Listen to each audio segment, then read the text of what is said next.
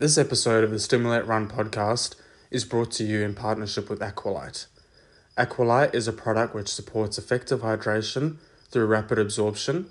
It's formulated to replace electrolytes lost through sweat and is Australian owned and operated. I hope you enjoy this episode. All right, welcome back to another episode. We've had a good chat off air. Yeah, I should have had this rolling and cut that up, I think, Todd. So we've got Todd Ingraham, everybody. I know a lot of people have questioned me about having him on and trying to get him on, and we finally managed to twist his arm, and his lovely wife managed to make it happen. He was my 2021 bucket list guest, so we're a year ahead. So maybe we'll make her my 2021 bucket list. I think I've already told her that, so she knows she's accountable. Perfect. But welcome, mate. Welcome to the podcast. Thank you. So yeah, as I mentioned, it'll be nice and relaxed and throwing things everywhere. But just to start us off, do you want to give a bit of an intro as to like your background in running? Where did it all start? And was it a school thing where you're good at footy but you could run? Or give us a bit of a background on who you are. To answer your footy thing, no. I definitely wasn't in primary school. Yeah. I tried a few things out, but very average at everything. And running was definitely, I was at the back of the pack. So little athletics wasn't considered in primary school. Tried a lot of team sports. Was doing a lot of the your cricket and everything else. And then high school, that's when things changed. I think because there's obviously a bit more organised cross country and athletics, and so I went to it was part of the sport program is that, okay, all the year 8s, we're going to line up here, run 3 or 4Ks along the foreshore here, and whoever comes first, you get to go to the school cross country. And somehow I won that. Don't know how to this day. Remember one of the guys saying, where did that come from? Yeah. You were never anybody in primary school. So you basically upset everybody. Well, that was... I don't know about upsetting, but it was just a surprise to them as it was as much to me. Don't know where. Maybe I just matured over that school break from primary school to high school. But then it was run again a week later, and this time it was a bit. There was, okay, we're going to beat Todd. That's I could see them pushing. And then with about a K to go, I found myself in front again and won it again. So you're off to the school cross country, Todd. So I suppose you would have had like the boys who were, I'm running. This is what I do. I love it. And then you've just rocked up and gone, I'll give it a crack. Well, when you mentioned the football players, I remember the guy who said you were nothing in primary school. He was a classic footballer. I think he was cult level. Yeah. And a lot of those football players and guys who admired, in cricket and hockey and t-ball and baseball and all those soccer and all those other team sports that we played, who could run rings around me. They seemed to couldn't run in a straight line. Yeah. And then, so from there, you've probably gone, I'm half decent at this. Somebody probably tapped you on the shoulder and said, you're half decent at this. How did you go from winning the school cross country, going to maybe open schools, to where you are now? How did that all happen? How did that step go? Well, I guess it was just there was one teacher who he was, I don't know about passionate, but he definitely would encourage us. He gave up his time on a Sunday morning, would go out to the hills and go for a run. Tuesday, Thursday was training day at the school, and I guess if he was willing to put some time in, he told me, do this many 400s or this many 1Ks. I'd do it and have faith in it. I guess I didn't know any different. Yeah. And from that, results came about. It was nothing special. Didn't set the world on fire, but I guess I enjoyed it I was sort of number one in the school, and I guess that's what motivated me was, you do it for the school, and you know, it was like, well, don't want to, just give it away. Yeah. And let the second place take all the kudos. And finally, I'm actually come first in something. Yeah, and was it all you went to Scotch? Is that right? No, Okay. Rossway. Okay, right. I thought for some reason you were up this way. No, I was public. Nice. So, in terms of the competition at school, was it very competitive or? Yeah, actually it was. There's a guy, Kim Thomas. Okay. I, same year. Yeah. Sorry, Kim, but he came second to me a lot. But I don't think I was any grudge then. And then we had another bloke, Jason, and we were pretty, as far as a team goes, we're pretty solid. Yeah. We were A grade, and I had the honour of being captain in my year 12, and at the time you don't really, you're just some 16-year-old kid who doesn't really know the difference between something and clay. Yeah. And so you take it in your stride, and we won the A division that year, and Jason and Kim and obviously the rest of the school, they contributed a lot, and so now those guys still run. Yeah. We're in our 40s. Yeah. So, but what I suppose most people will ask you had that moment at school, you're kind of winning, you're number one in the school, and then you go, all right, I really like running, I'm going to get some aspirations in running. Like, obviously you had a coach or the school, the teacher, but when did it become a personal thing where you went, okay, my sport and what I've found is running, I'm good at it, let's aspire to do something in it? I remember, because again, I'm still playing cricket, and I was playing baseball at the time, and family wasn't terribly well off. And I remember Dad sitting me down and going, make a choice. Is there running? And then, of course, then I'm going, okay, I want to do some running as well. I want to join athletics. And he goes, no, you got to make a choice. And I went, all right, running it is. And so I remember, we did half a season of level athletics, and then I could transfer around 15, I think maybe younger, 13, 14, you could transfer into senior athletics. And so I just went, I'll just do go straight to senior athletics. So then it became my sport. Just running mid-pack, trying to just better my times, and it just seemed like a good sport to try and, you test yourself. You don't have to rely on other people. And if you failed, then you only got yourself to blame. And so with doing athletics and then doing it at school, you started improving exponentially, and so the school has expectations, and then all of a sudden there's state championships and things like this, and so you're like, okay, well this is a big deal. So I didn't really, I was doing 5K on the road and fun runs and things like that. And it just sort of snowballed from there. And in my teenage years, I wasn't setting the world on fire. Like I'd,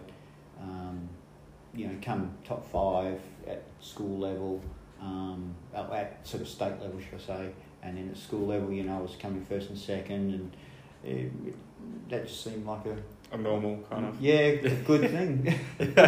Most people wouldn't call that normal, but... okay.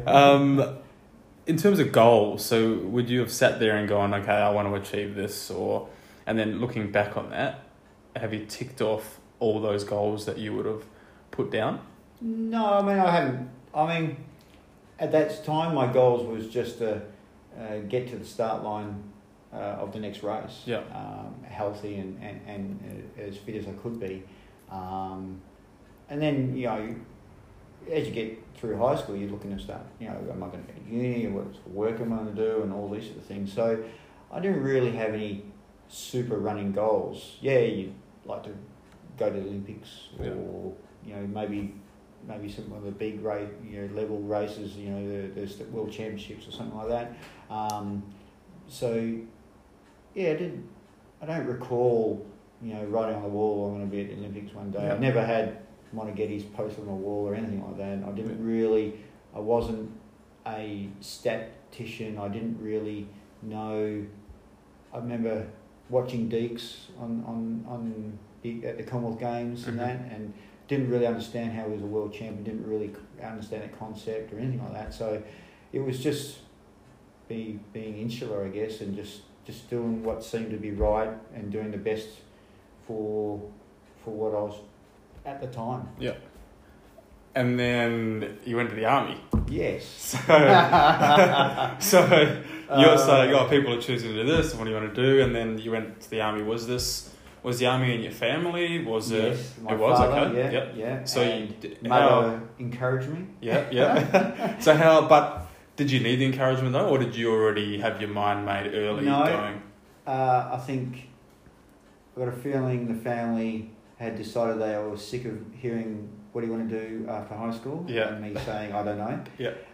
So I was like, here's something for you to do. And so 17 I found myself in the army.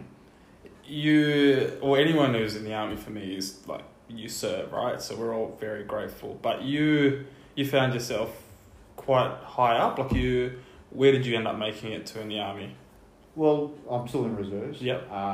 So I made corporal quite quickly within the first 4 years, and by then, I was being sort of groomed to be a sergeant. But by then, I had a gut full of the system. Mm-hmm. I realised running was important to me. Yeah. And if they could have balanced it out a lot better, I'd probably still be in the army. Yeah. A lot of other nations, like throw a dart at any other the NATO nations. Yeah. They have an athletics team who represent the army and represent their nation. Yeah. Not Australia. Yeah. So I would be preparing for a race, and then suddenly on the Friday, this weekend we're going to go and dig a hole and stare at the imaginary enemy. Yeah. And I was like, this Sunday is the state championships. I want to run those. Stiff shit. Yeah. You're in the army, but then you'd go on a 6-week exercise, eating ration packs, and come back on the Friday, and then on the Sunday, okay, we've got the battalion cross country, make sure you win it.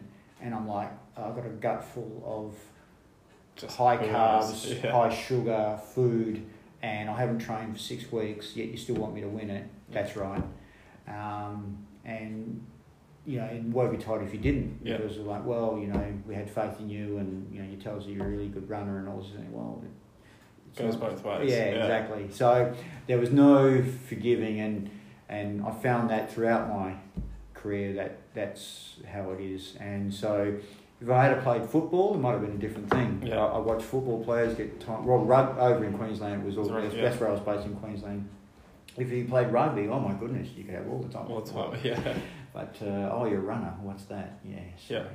And there was never opportunity to get based back here, so you were in Queensland for a while. Yes, yeah. Yeah. So maybe I could have, because over here such small units and specialised units. So it's I was in the infantry, so it's all Sydney, Queensland, North Queensland, and Darwin for the infantry at that time. So it was good running. I mean, I did run with a few groups over there at the time, but so inconsistent and so ad hoc, and it was the last thing you wanted to do after crawling under barbed wire and through the mud and living in a hole for 2 weeks, and then come back and that's what I really want to do, go for a long run. Yeah.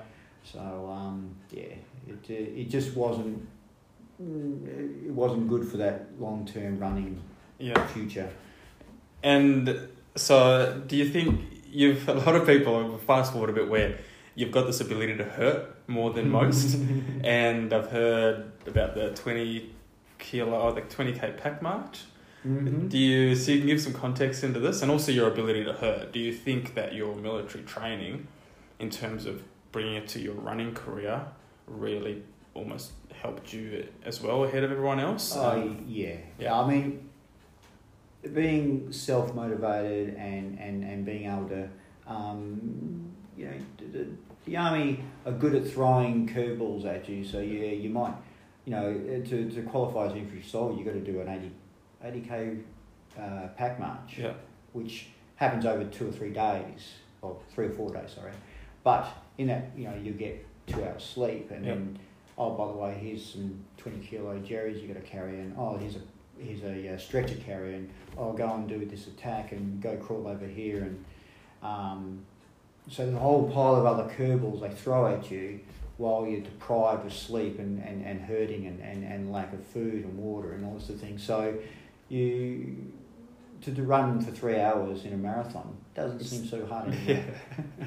And does that also help you in your ultra career? And we'll talk about ultra running, but when you got to a specific time in the race, did you almost have that ability to look back and go, well, I've been in a worse position than this? Yes. And that's what a lot of ultra runners say in their normal life, right? They say, well, physically I've been in an ultra at 80 Ks, I've been in a worse position than this. So did you use that in an ultra and go, well, yeah, physically I'm stuffed, but would have been worse? Yes. Yeah. Oh, definitely. I mean, I remember we hiked the New South Wales Queensland border one time and it was a survival thing. So we got a live chicken and half a ration pack, and there you go from the coast to 80 k's inland, and that was an interesting experience. And so you lose 15, or probably not that much, but probably about 10 kilo, and but you battle through it. And so to go and do an ultra over 12 hours or 5 hours or whatever, I never really did any 24-hour stuff. I never really floated my boat. Yeah. So I wanted to be a fast running and getting over type of thing. But I want to go do something hard, to go join up in full-time army again. Yeah. And then how was that making that decision? Because obviously you had the family, let's say, pressure to go to the army. How did you go about making that call and then letting your parents know that, look, I'm out? Like, how does that go down? I think as long as I had another goal, I think they were just trying to do the best for me. Yeah. And I think they were just doing what they knew. Yeah. Dad had been based in West Australia, and that was great for him. But he was in a different unit. He was in RAME, or Royal Australian Electrical Engineers, so mechanical engineers. So that enabled him to be based here. Mm-hmm. So I wasn't based here, which wasn't a big deal. But Perth always enjoyed living here. It was nice just to be here, and so when I came back, and whether you sign on for the 4 years, it was just I wanted to do my running and have a bit more flexibility with my time, and I'd see my schoolmates and my running mates finishing their uni degrees by now and moving on with their careers and having some families and things like that, and you're thinking, oh yeah, that's nice, and just that consistency and that would be, and I thought that would be more ideal for me. Yeah. But I compromised that by saying I'm joining reserves. I will just transfer over the reserves, and I've been there ever since. So I'm happy to have not given it fully away, and I don't regret that decision. Keeps you, and I suppose moving away also gave you this independence. You're off, staying in WA, even though you're going to the army, you still got the comforts of home just around the corner. You really are going to the other side of the country now. So when we spoke about running by yourself and having to do all those things for yourself, it really would have given you a bit of a shunt that you needed to do that as well. Oh yeah, I mean, I wasn't too mothered at home. Yeah. So it wasn't a huge shock, but when you're turning 18 at basic training and having some dude yelling and screaming at you and feeling the spit on the side of your face, going, "This is great. This is not my 18th." Yeah. You got to grow up quick. Yeah. And you're hanging around older guys and they're trying to guide you, but at the same time, they're forgiving you for your immaturities. Yeah. And so you grow up quick for sure. There's no yard glass, I dare say, on your 18th then. I remember staying up to about midnight to spit polish my boots, going, This is going to be a lot different in my head. This is not Kansas anymore. Bit of running. So let's talk times. Your 5K, which we've corrected on. So 15:02. Yes. Yep. Half 68:50. Mm-hmm. We got a bit of a contentious one there, but all that. Your marathon 2:23:50-ish, we'll say. Go there. So, but 2:23 is probably your consistent time, right? That's probably what you're looking at. If I said to you were doing running full time for a 5-year bracket in your peak, do you think 2:20, like expenses paid, everything's fine? Do you think 2:23 still would have been your time? No, I think after, which we touched on earlier with the Sydney, I had a good solid 6-8 months off work and full-time running, 200 Ks a week, with some of the best runners top runners of Australia at the time, and I was able to run my PB off the back of that. So if I had have had 5 years, there's a fantasy right there. I could have run us up 2:20 for sure. Yeah. So I have heard a bit of stories about these training camps. So did you go to Falls? Is that true? Yes, went to Falls 3 times in my career. And how do you set that up, or how's it set up for you? Do you just because basically you can. Yeah, anybody can just rock up, and I would encourage anybody to do it. Yeah. Unfortunately, it's probably been watered down from the first time I went to the last time I went, and I was a little disappointed in it the last time. The first time I went, well, it still had that essence, there was Montegettys and there were the troops and there was the Mottrams, and they were all there, and all these guys who were, as we know, state national records, and and there was the 1500 metre runners there, and there was obviously the marathoners there. It was ultimately for the marathoners, or set up for the marathoners, high altitude, get that altitude training into you, and then go and run your goal race, or just train hard and get your body fit to absorb good hard training when you went back down to sea level. And I spent the longest I spent there was 3 weeks, but those guys would go there for 3 to 5 weeks. Yeah. Maybe even 6, like from basically Christmas, Boxing Day, right through to Australia Day. Yeah. They would be there. So to go there and run with those guys, particularly when the marathon was the how can I put it, the core focus. Yeah. The 2-hour, 3-hour runs up there, running some big Ks and running twice a day. I mean, Troop was running 3 times a day up there. Yeah. Manic. And then to go out and emulate what they were doing and try and just hold on with them, it was just great, What does your day look like? Firstly, you just rock up, right? So you're saying you just turn up, and then is it, can I come with you guys, or do you just go out and do whatever? Or? Each day had a specific training, I think you could read about it in Modders' book, but basically Monday was easy run morning, easy run in the afternoon. Tuesday was speed work in the morning, easy run in the afternoon. Every day had the easy run in the afternoon, the 8K dam run. Yeah. But if it was easy run on the Monday, Wednesday was a long run. That was the other dam run. There was 2 dams. You'd meet at the Snowman, which is in the centre of town, and around 9 o'clock. So it was great, and that was social. Like as long as you got to bed before midnight, you'd have a good 8 hours sleep, and then wake up, have your breakfast, stagger down to the Snowman by 9. Out you go, do some hard running. Back in the morning, finish off your breakfast, good lunch, maybe sleep, go have your easy run, 8K run in the afternoon. Everybody could do it. Anybody, anybody could just rock up and do that run. And how social is it? Like, you'd name the names you're talking about. A lot of them, I suppose, were paid or had funding to be there. Mm-hmm. And then, you might have sold everything you owned to go and do yes, it. So true.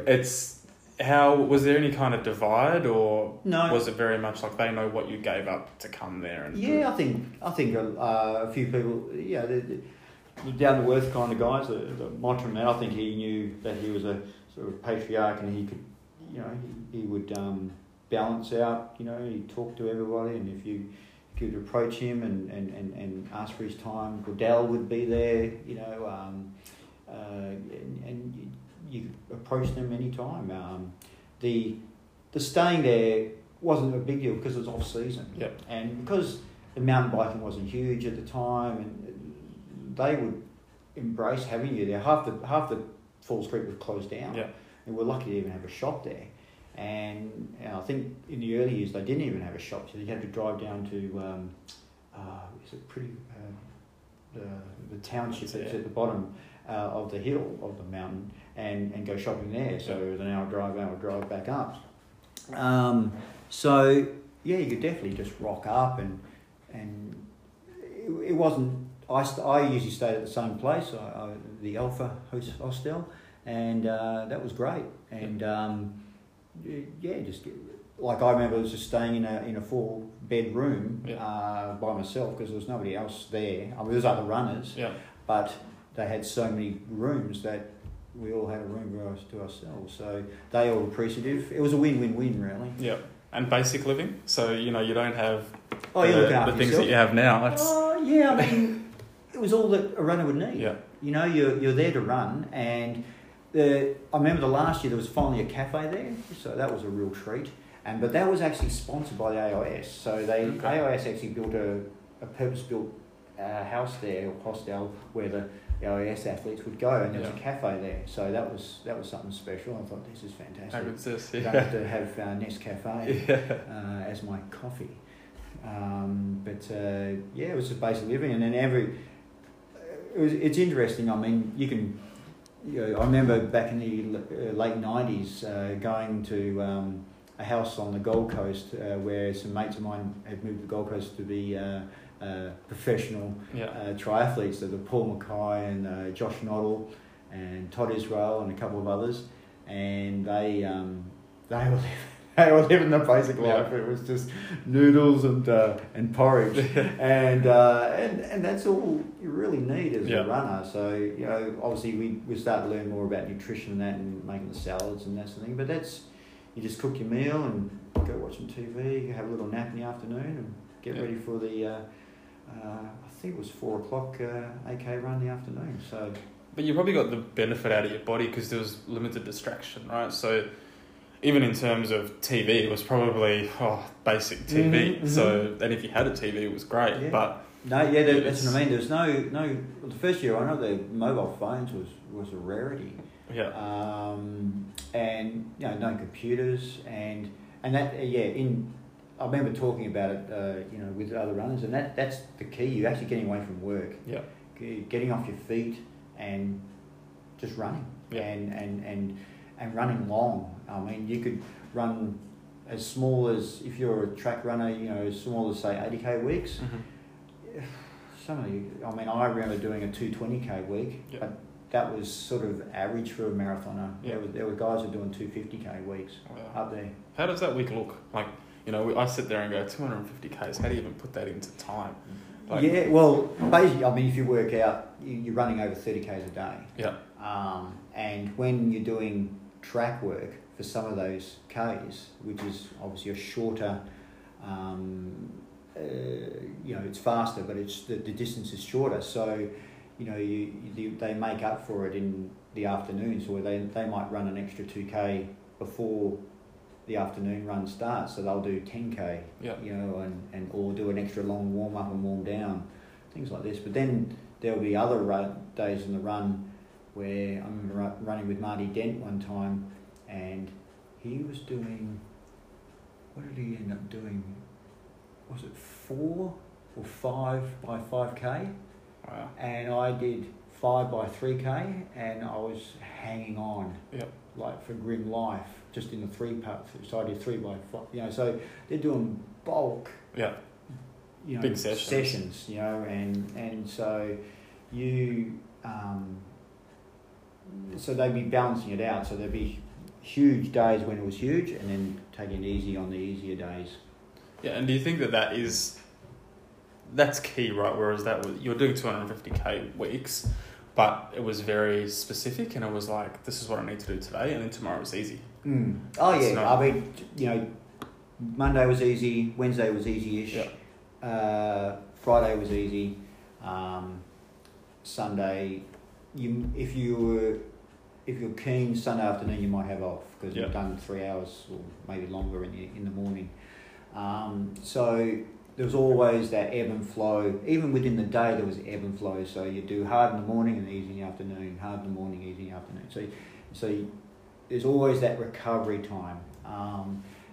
And that's key, particularly when you're at altitude and your body's not used to it. That first week can be quite tough on your body, and altitude can really affect you. And you're only a mile up, like at best 1800 at falls. So it's not super, though. I think they say 600 metres is where you start getting a training effect. Yeah. And so you're not super high up, but it's enough to knock you about. With your sleep as well. So that first week, if you're not sleeping good, it can be a bit tough on you. And so to be able to bounce back from it, and that's where that nutrition comes in. And they used to do the aqua, you used to do your leg flushes in the aqueducts and things like this. So all those little 1%ers, they helped. It is interesting because you look, you had the time to do it where you said, okay, I'm going to go do this for a certain amount of time, but the everyday person who's doing 60 to 70 Ks doesn't do those things, right?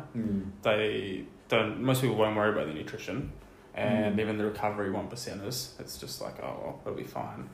But there's a lot that you can take from the top runners all the way down that even the 60 or 40k week person could be doing. And it's very neglected, is those little bits along the way. Oh, that's right. But a lot of it is easy to do. Yeah. It's if you're willing to do it, and what your goals are. Yeah. I let the horse have its head in that I just let it take me where it take me. Yeah. Good runners go to falls. I'll go to falls. See how far I can take it. Yeah. I gave it a little taste, a little dabble, and it helped. Yeah. Being consistent, that works as well. And so all those 1%ers, I always wanted to do the best for myself. I mean, I could have just, I don't know, I knew if I only ran a 60k week, I wouldn't run as well in the race coming up, my goal races. And so I knew I'd have to run consistency and length and speed work and balancing it out with all the different running styles and training techniques that you have. I mean, in retrospect, I could have done, a little bit more. I could have done the physios, a lot more massaging, a lot more stretching, but I was doing the macro stuff. I was doing the 5%ers, so to speak. But not many guys are doing 200k weeks now. You look at they're doing themselves an injustice. Yeah. So do you think now that those fundamentals should still be at play? Because a lot of people, I suppose, aren't doing them. Maybe 160 weeks seems to be the most common number. Okay. So do you think to really push through that boundary, do you think mileage what difference what kind of weight do you put on it? Depending what the goals are. Yeah. I would drop in summer season, I drop it down to 180k weeks. Yeah. For the marathon, between 120 up to 160. Yeah. Half marathon. Yeah. And then for the marathon, I'd go from 180 to that just over 200, 210. Yeah. And that they were sort of the bracket areas that I found I could be consistent. I never really experimented too much because I didn't have time. Yeah. I found out that's what worked for me. Yeah. And so I stuck with it. Maybe if I had to run a little less, maybe just did 180 for marathoning. Yeah. Maybe I could have run quick. I don't know. But I knew that's what I did when I ran my 223s. Yeah.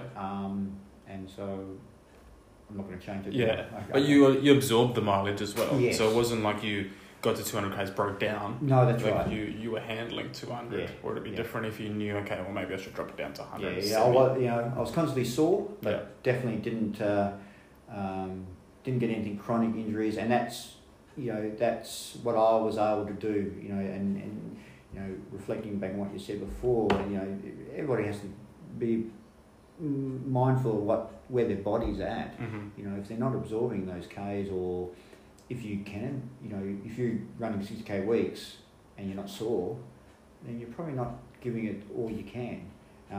So then you go to 70, you go to 80, and then when you hit the 100 and I'm sore and I've got a strain, okay, you probably got too much. So start balancing it out, and that's basically what I, over my 30 years, that's where I found my niche marks were. Yeah.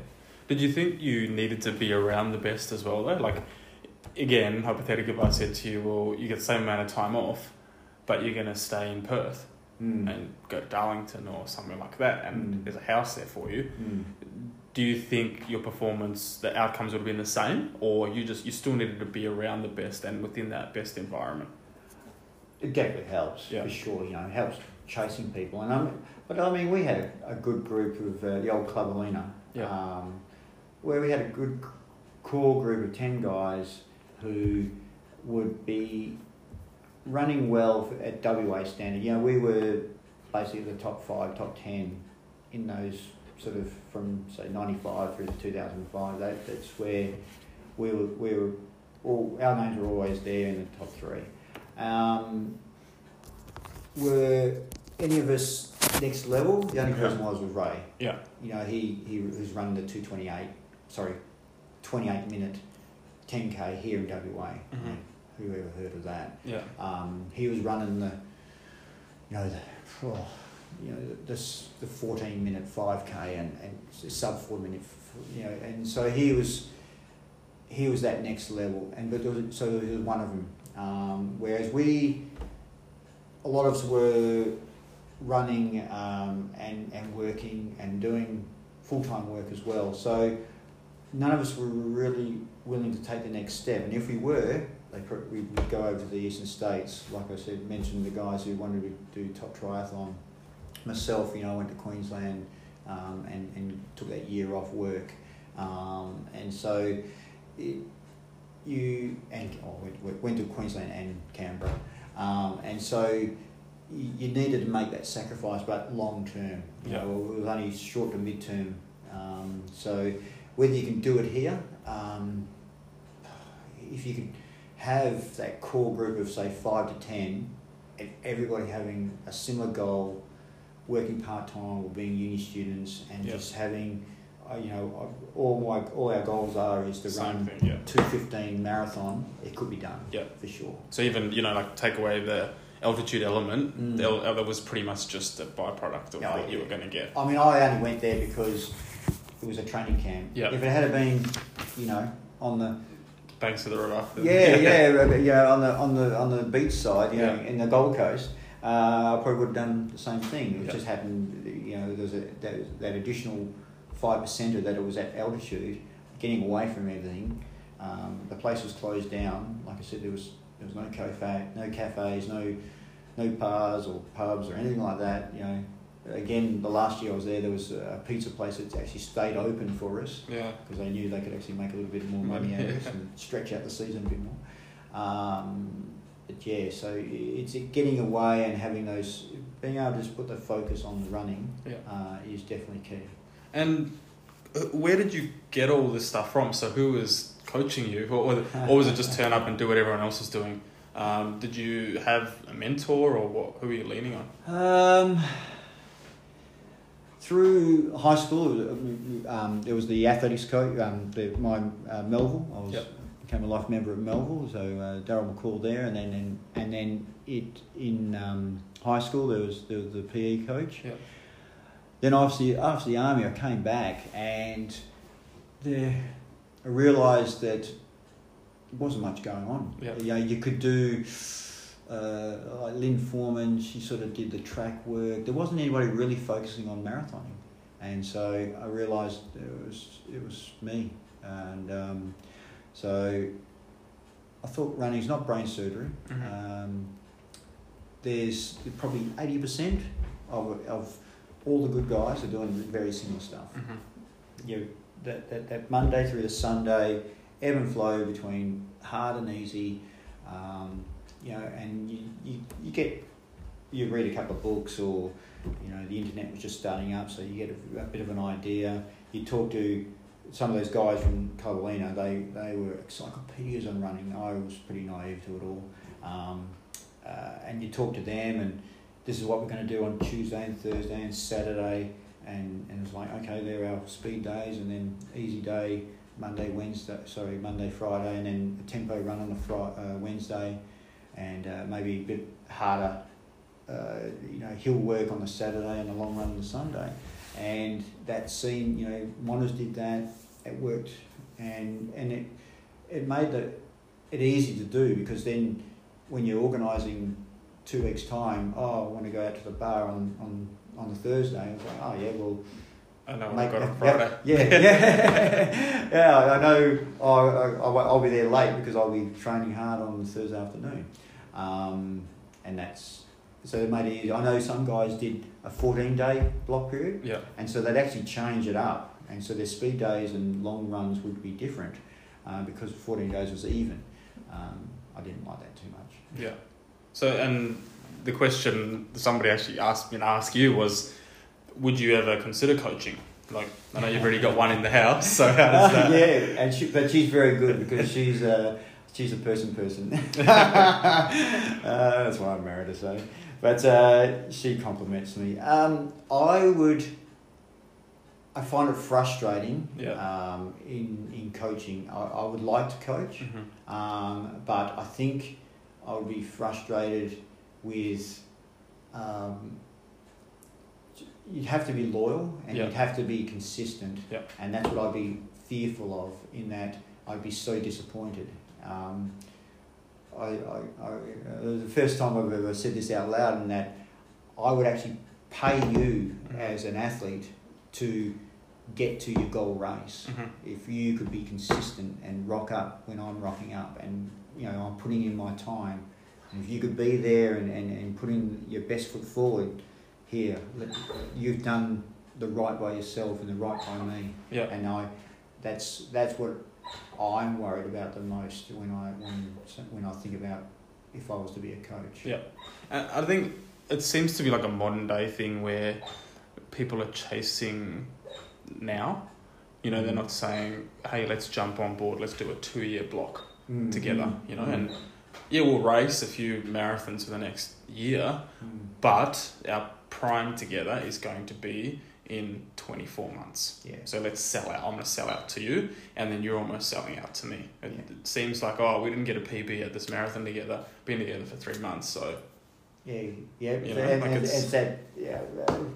That's society, I guess. It's that, I want results, and I want it now, I want to be entertained now, I want to watch Netflix, I want to turn my phone on, entertain me. And it's like, no, it's the other way around. You need to put the work in. It's self-motivated, it's self-generated, and if you haven't got the willpower, which I can hark back to my initial early life, if you're not self-motivated, you haven't got that internal drive, then are you gonna be able to get the best out of yourself? I can't give that to you. I can't take my will out of me and give it to you. I can give you the groundwork to it, be consistent, to be the constant, being consistent and loyal to the cause. But if you can't do that internally, then you're gonna not crash and burn, but you're not going to get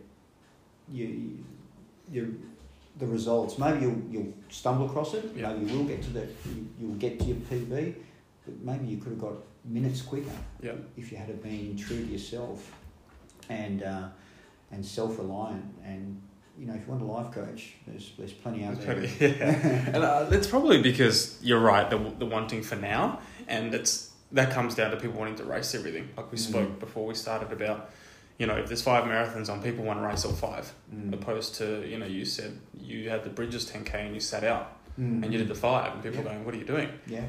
It's, the best marathons in the world only do 2. So why you, who's doing a sub-4 marathon, why must you do 4? It comes back to this now thing, and and different strokes for different folks, but well, again, with your goals, I want to run 100 marathons. Then you're going to have to run 5 plus. Otherwise, you're going to get to the end of your life and not make your goal. Do you want to run them fast? That's the essence, and I think anybody can finish a marathon.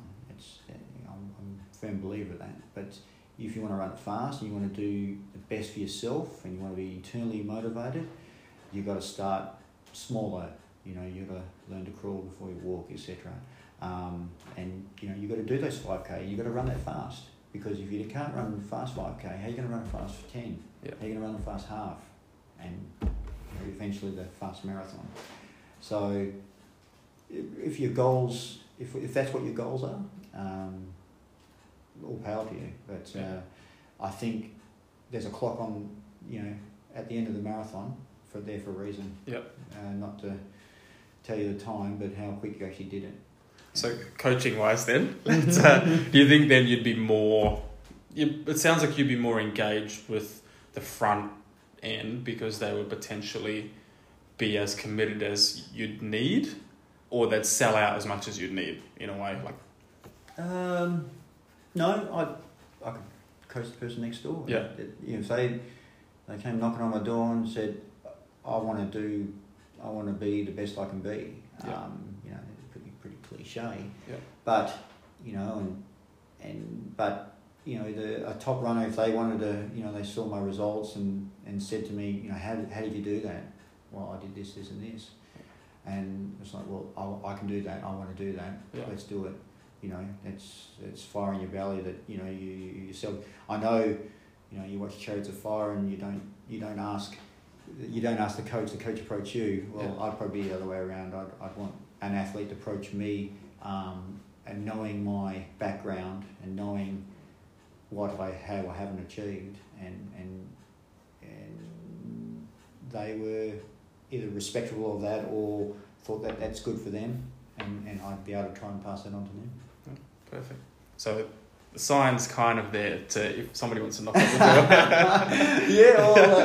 I'm a bit curious about who would be asking you this, considering I've been out of the game for a while. Have a look at, I suppose, if I put you into running now in your peak and the different distractions and things that you needed to do almost to create this profile, how do you reckon you'd go? So, the social media and the open forum, Strava, and I know that you don't use a lot of that. How do you think you'd go now? And do you think a lot of runners, performance-wise, are suffering because of those things? Oh, they're definitely suffering from it. The runners of the 50s and 60s are running faster than we are now. Why was that?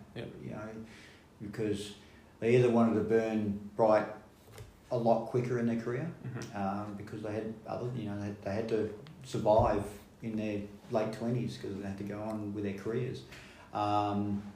Social media is definitely a distraction, and I'm sure there's psychologists everywhere telling us all about that. I can just watch my 10-year-old daughter. But you need to. You can use it as a tool, and I mean now I'm getting into a bit of cycling, and everybody's mentioning power meters and this and then. It's all about watts and all this thing. I remember going to Falls one time and then talking about average speeds, for the week, not just for one session. It was average speed for the week. So all of a sudden they started speeding up during their recovery runs, and I remember Monners just shaking his head and just going, "What are you doing?" And he's like, "Oh, just gonna," and they sort of semi-tempoing away in an easy run where they should have been running 5-minute Ks, and they're doing 4:30s and 4-minute Ks, and it's just like, oh, okay, whatever. And it's the same sort of thing in that you can get caught up with watching, and you're just looking at the time, and not being at the now and looking. For me, when I raced, I didn't race for a time, and it probably reflects in my career times maybe a little bit more, but I enjoyed the racing. I wanted to be competitive. I wanted to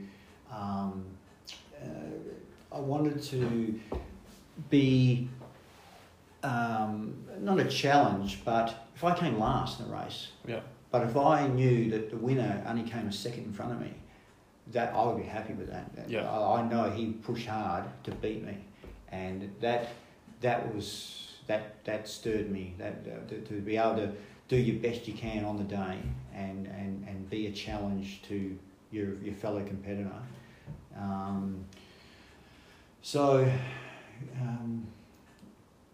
If you can balance it, then you can use the technology, but at the same time you don't need it. Ultimately, I feel that you just don't need it to be able to say, when I'm going to run this 1K length in the fastest I can be, are you really going to be looking at the 200 metre mark and the 400 metre mark and 600 metre mark, how fast you're going? Because you're obviously not running fast enough. Just run and get to that finish line. And then when you get to that 1K, then you go, okay, I softened at the halfway mark and I probably wasn't putting it in and my breathing started to get affected. Okay, change that on the next one.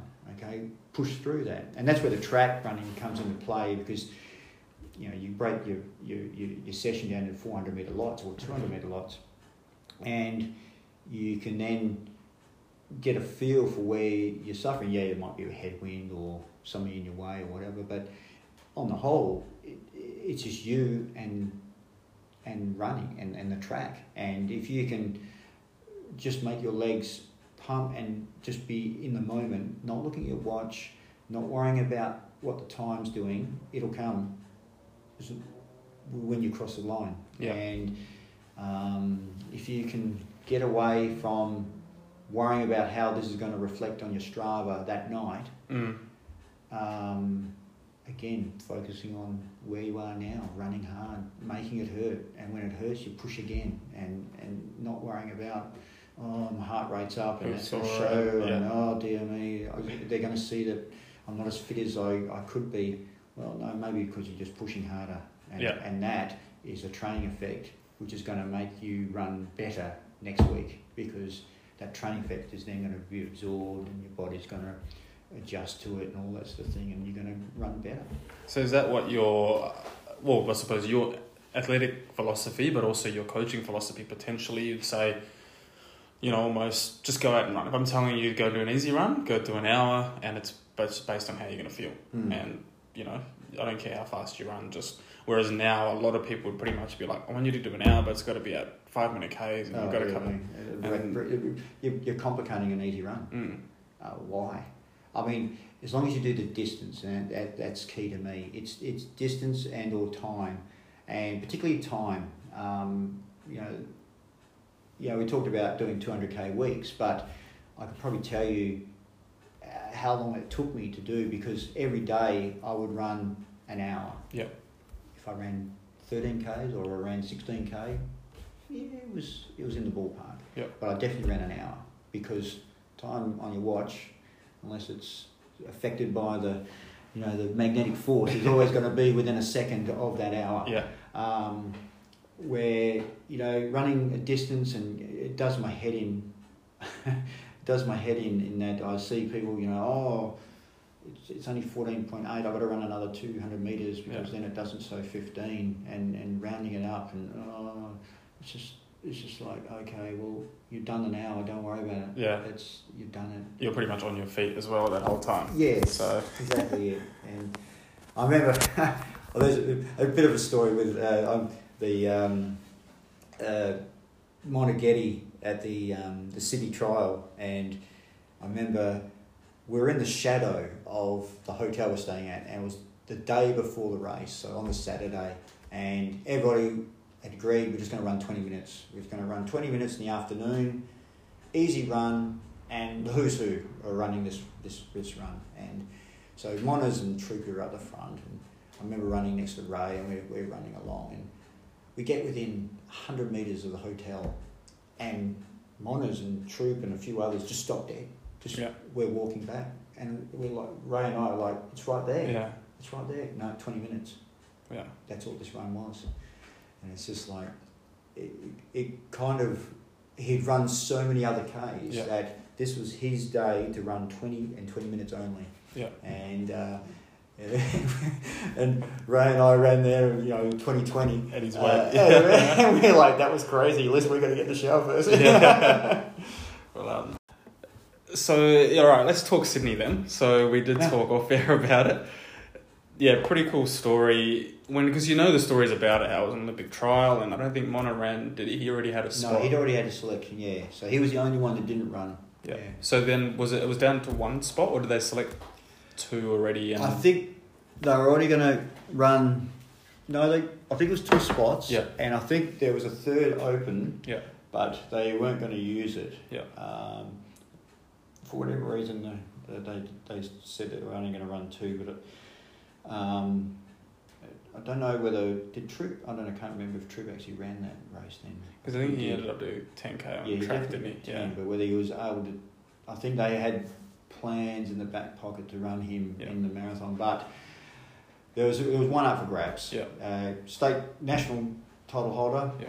National race, and first across the line, you get to go to the Olympics. And look, so you would have been like, yeah, I'm going. But it was more of an experience. You knew you're going to go to probably the best field Australia's ever put together on home soil. So you knew for your own sake, time-wise, it's going to be good. But then, like, what type of plan do you go in with that with? Do you say, well, I'm going to go with these guys? Or do you go, well, this is my race plan, I'm staying back here? Yeah, I was leaning towards my race plan. Yeah. Running by a little field to see how it goes. I mean, I decided early that I would take some time off, and I think we got told very early, like a year in advance, that I think I might have been state title holder or had run. I think maybe Athletica or WA Athletics at the time had got told, pick 3 state runners who are your top 3, and tell them now that the option's open to go into this race. I was tapped on the shoulder for that and decided that I would take some time off and be the best I could be. And so I'm not ultimately realising who was going to be there, but they've told every state this. So it was basically the best 3 of every state got invited to go to this run. And so all of a sudden, I've been running at this stage probably for 10 to 15 years, and just seeing some of these people, and I mean, I'd run with a few of these people over in the east, the Pat Carrolls and the Phil Slides, and at races as well. So they'd won races I'd been in marathons I'd been in, and here they were standing on the same start line, but it was everybody. It wasn't just 2 or 3 of us. It was 30 of us, and it was quite a surreal sort of moment, because we were treated as elite. So we start on the start line. We're on the Sydney Harbour Bridge, and this is the Olympic course. Go run it, and so we took off, and it was a hell of a pace. It would have been because there would have been also people like Magnus who just shot off and was like, well, this is my shot, I'm going to give it a go. Yeah, well, he's always been known as a gutsy runner, and you probably know if you followed his career later on, at Comrades and things like that, he definitely shone. He won Melbourne. So he definitely had some pedigree, and he thought he would blow us all out of the water, which he did. Mostly. So I never saw him again in the race, and he must have been running to 240s in that first 3 or 4 Ks, because he sort of ran off the Sydney Harbour Bridge down towards Centenary Park, which was the 10k mark, and I just watched these other guys chase them. And when I say the other guys, it was a pack of 20 odd of the who's who Australian running, Yeah. and it was like, oh, this is going to be a long day in the office. So I was just suddenly running by myself within 3Ks. And you went overseas as well, so Berlin, Chicago as well, yeah. So that experience, I've done Big Six. yeah. Oh right. So and that experience in your whole career, like what? Yeah. How do you explain that? And how do you look back on it and reflect? Oh yeah, I mean, obviously, like I said, it wasn't a big field. So when you're running big fields, I was in Berlin when Haley broke the world record. Yeah. And I was on the left-hand side of the road, and I look over to my right and watch him running away from me after 100 metres, and and watching his gang of green running down the road.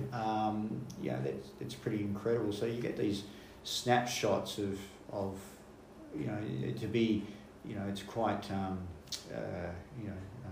a privilege to be in the same race, let alone so close to them. And watch them running so well, but each race is unique, and they sell themselves as that, the biggest race or the most prettiest race, the fastest race, best conditions or whatever. So, I mean, I've done nearly 30 races overseas. So, and they're all something. They all have a different selling point. Yeah, and. In terms of running, what would you say what are some of the biggest things it's taught you? Just even you've used in general life. Oh, what you put in, you get out. Yeah.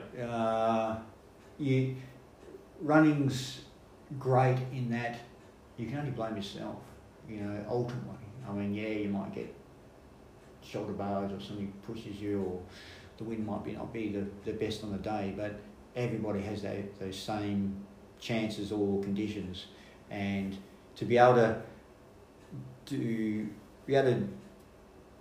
put in that training and have a focus, that's the ultimate in life in general. I mean, running's a small sport in the big scheme of things, but you can use that in so many different things, and it's made me a healthy person, and I really appreciate that in my latter years. I'm watching other 40-year-olds not really be as where they should be, and I'm running rings around guys who are half my age, and so there's a lot of thankful things that have come out of the end of it. Not with chronic injuries and arthritic and all that sort of thing. So I think my style enabled me to get through, and that's why I was able to enjoy it for so long. Yeah. So what does running mean now though? Because you've just gone in for surgery. Mm-hmm. When you come through the other side of that, do you think you do it recreationally, you do it because you enjoy it, but do you think it's almost changed your view on it? And when you are back to fully running, where do you have anything else you want to tick off? Do you say, all right, I want to get back, I want to do that, I want to achieve this? Yeah. It's like when you finish that marathon and you say, never again. Yeah. And when you're living with an exceptional runner like Tina, it's hard not to get a little bit more motivated. Yeah. However, I did promise myself that 4 or 5 years ago I was going to start giving it away and moving to other sports, and going to dabble in triathlon and swimming and cycling, and which I've done, but now I want to put it together, and I probably achieved, say, 80% of the goals I wanted to do in running. And while I've still got my fitness and still able to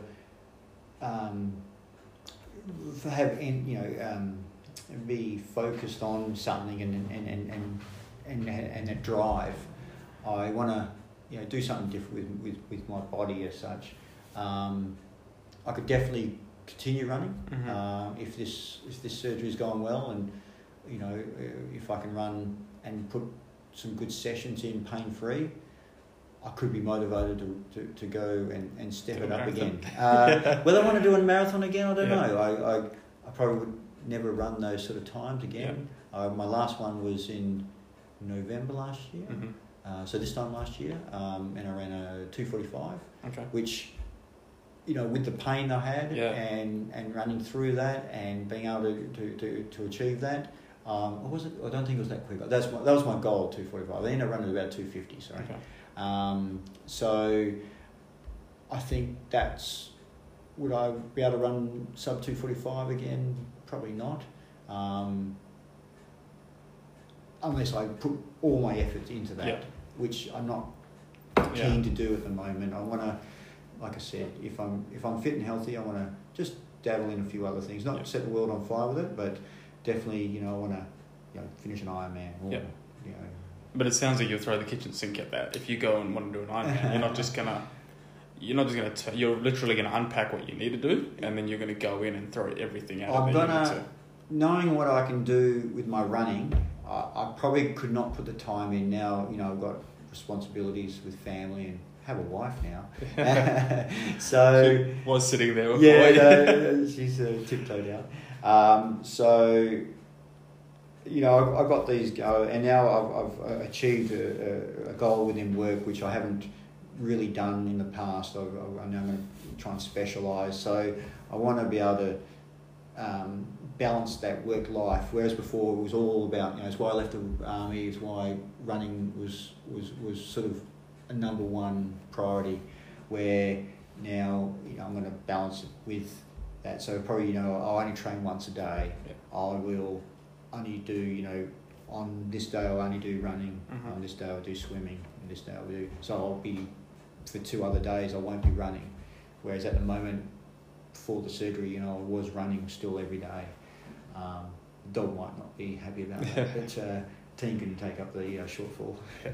It would be I have to ask about comrades. So I tapped a friend of yours on the shoulder, Chris O'Neill, and he said definitely throw comrades on the table and find out what your thoughts. I don't know why he wants to know about me. But your thoughts on it and why you went to do it. Did you get everything out of it that you had aimed to? And somebody with your marathon time, what advice would you give them if they're going to try it, really? I enjoyed it. Yeah. Did I get everything out of it that I expected? Yes. Did I get the most out of me? No. Yeah. With my marathon time, I should have gone quicker. And from that, keeping in mind, I was all self-trained, self-coached, and maybe in retrospect, I should have got a bit more advice, got a bit more focused. I had this training regime which was ticked off by Monners back in 2000 and odd, and I'll do this for 5k, and then I'll sort of double it for 10k, and then the half marathon, and then marathon, and it worked for me. Yep. So then I thought, well, if I just keep going with that pattern, I can do comrades. Yep. 90, 100k.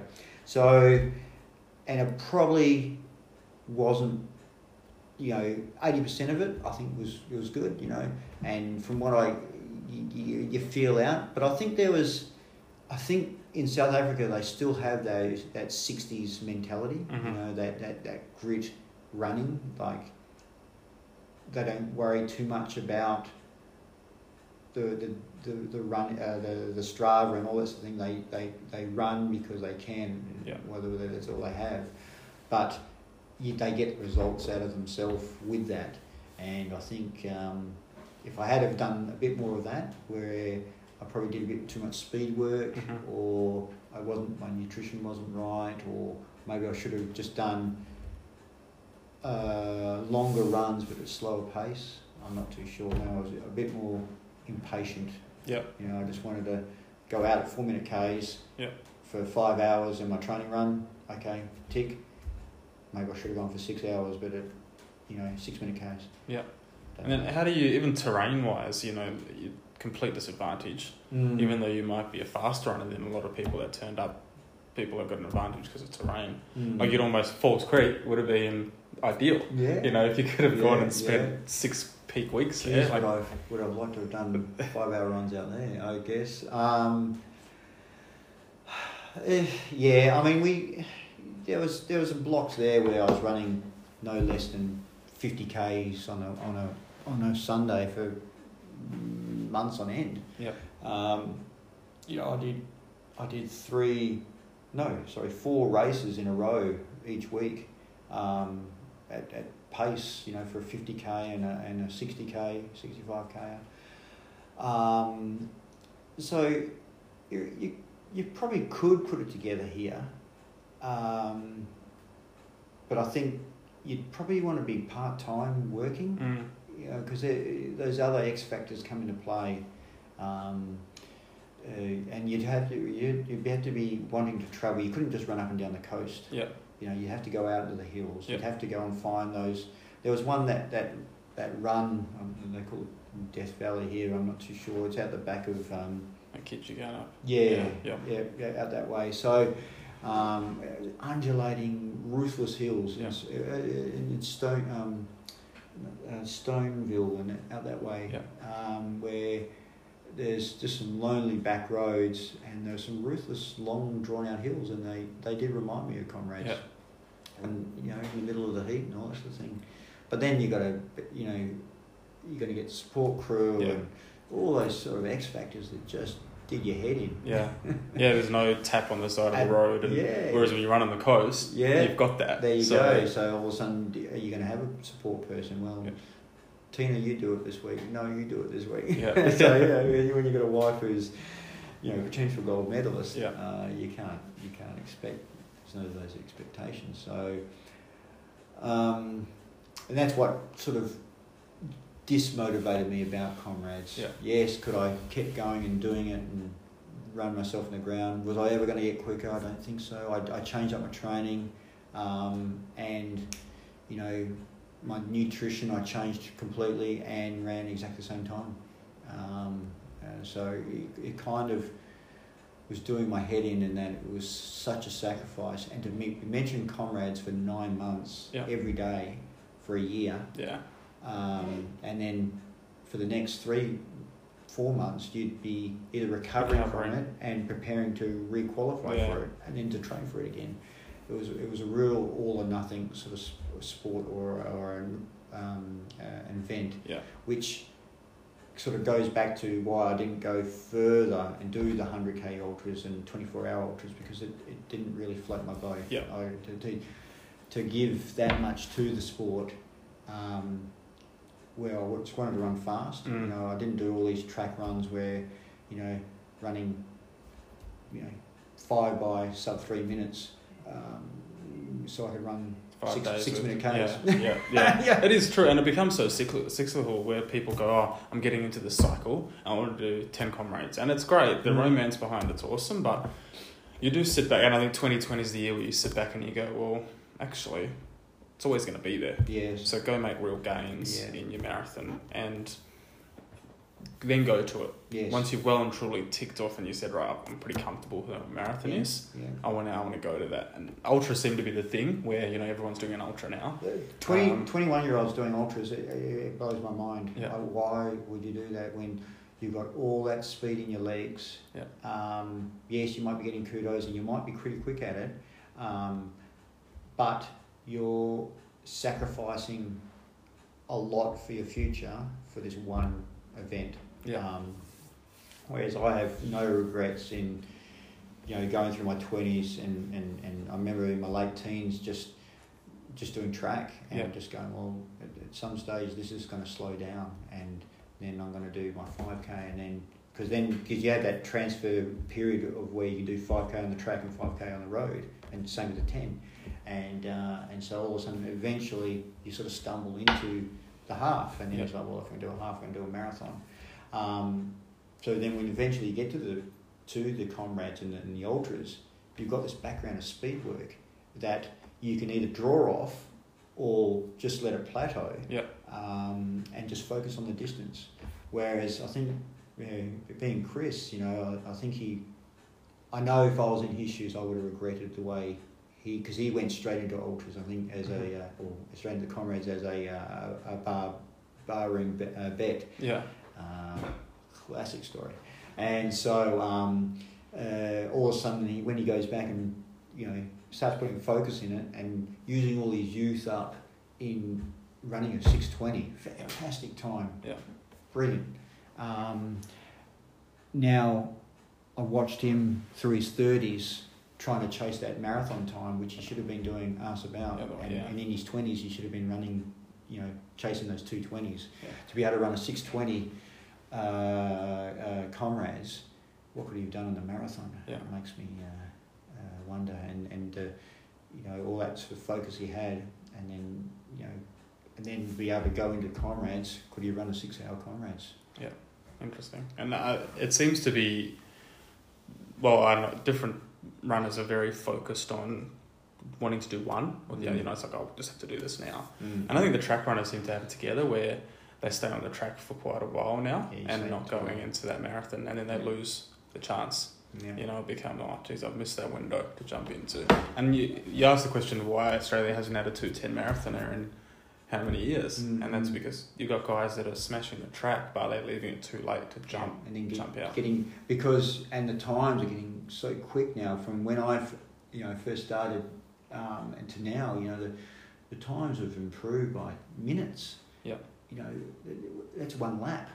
In a 10K, it's phenomenal. So the human body is trying to keep up with this, and so these Australian athletes are trying to keep up with this. And okay, well, I'm not going to get the world record 10K. Okay, well, I'm running really fast and I'm getting Australian titles. I've got to that sort of peak time. Maybe I've got to start focusing on. I might dabble in the half marathon. Yeah. I'll do one a year. And then I'll do 2 a year, and okay, I'm doing these all right. I'm not suffering from it. Okay, I've got to go and dip into the marathon now. It's that gradual progression. Whereas, now it just seems to be all or nothing. You jump in feet first, which is great if you come up, but it's not a high hit rate. You're really on that extremes of the bell curve. Yeah. You don't almost see them coming through slowly. Yeah. And going, okay, well, I'm ready to see that guy run the marathon. Look at I remember, Al Stevenson. I ran with him with Pat Clohessy over in Queensland. He was, I think, as a 18-year-old, he'd run a 3:38, 1500. Wow. And fastest time ever for a sub 18-year-old, and all this. He was the next bee's knees. But didn't put it all together. I think tried out for the Sydney Olympics, didn't really make it, and disappeared. And now he's come back 15, 20 years later, and he's run a couple of marathons, and he's loving it. He's loving running again. But there was just not that consistency. There was never a future. It was all about that 1500, and it's all he ever ran. Where there was never. Okay, why don't you try it in the 5K? I wouldn't do that. My speed would suffer, And there was another story I was going to tell you about that, but I can't remember now. But it was just it's frustrating to watch guys who performed early and then just didn't come through at the end of it. So to wrap up, mate, message for your younger self, what would it be? Message for your younger self. I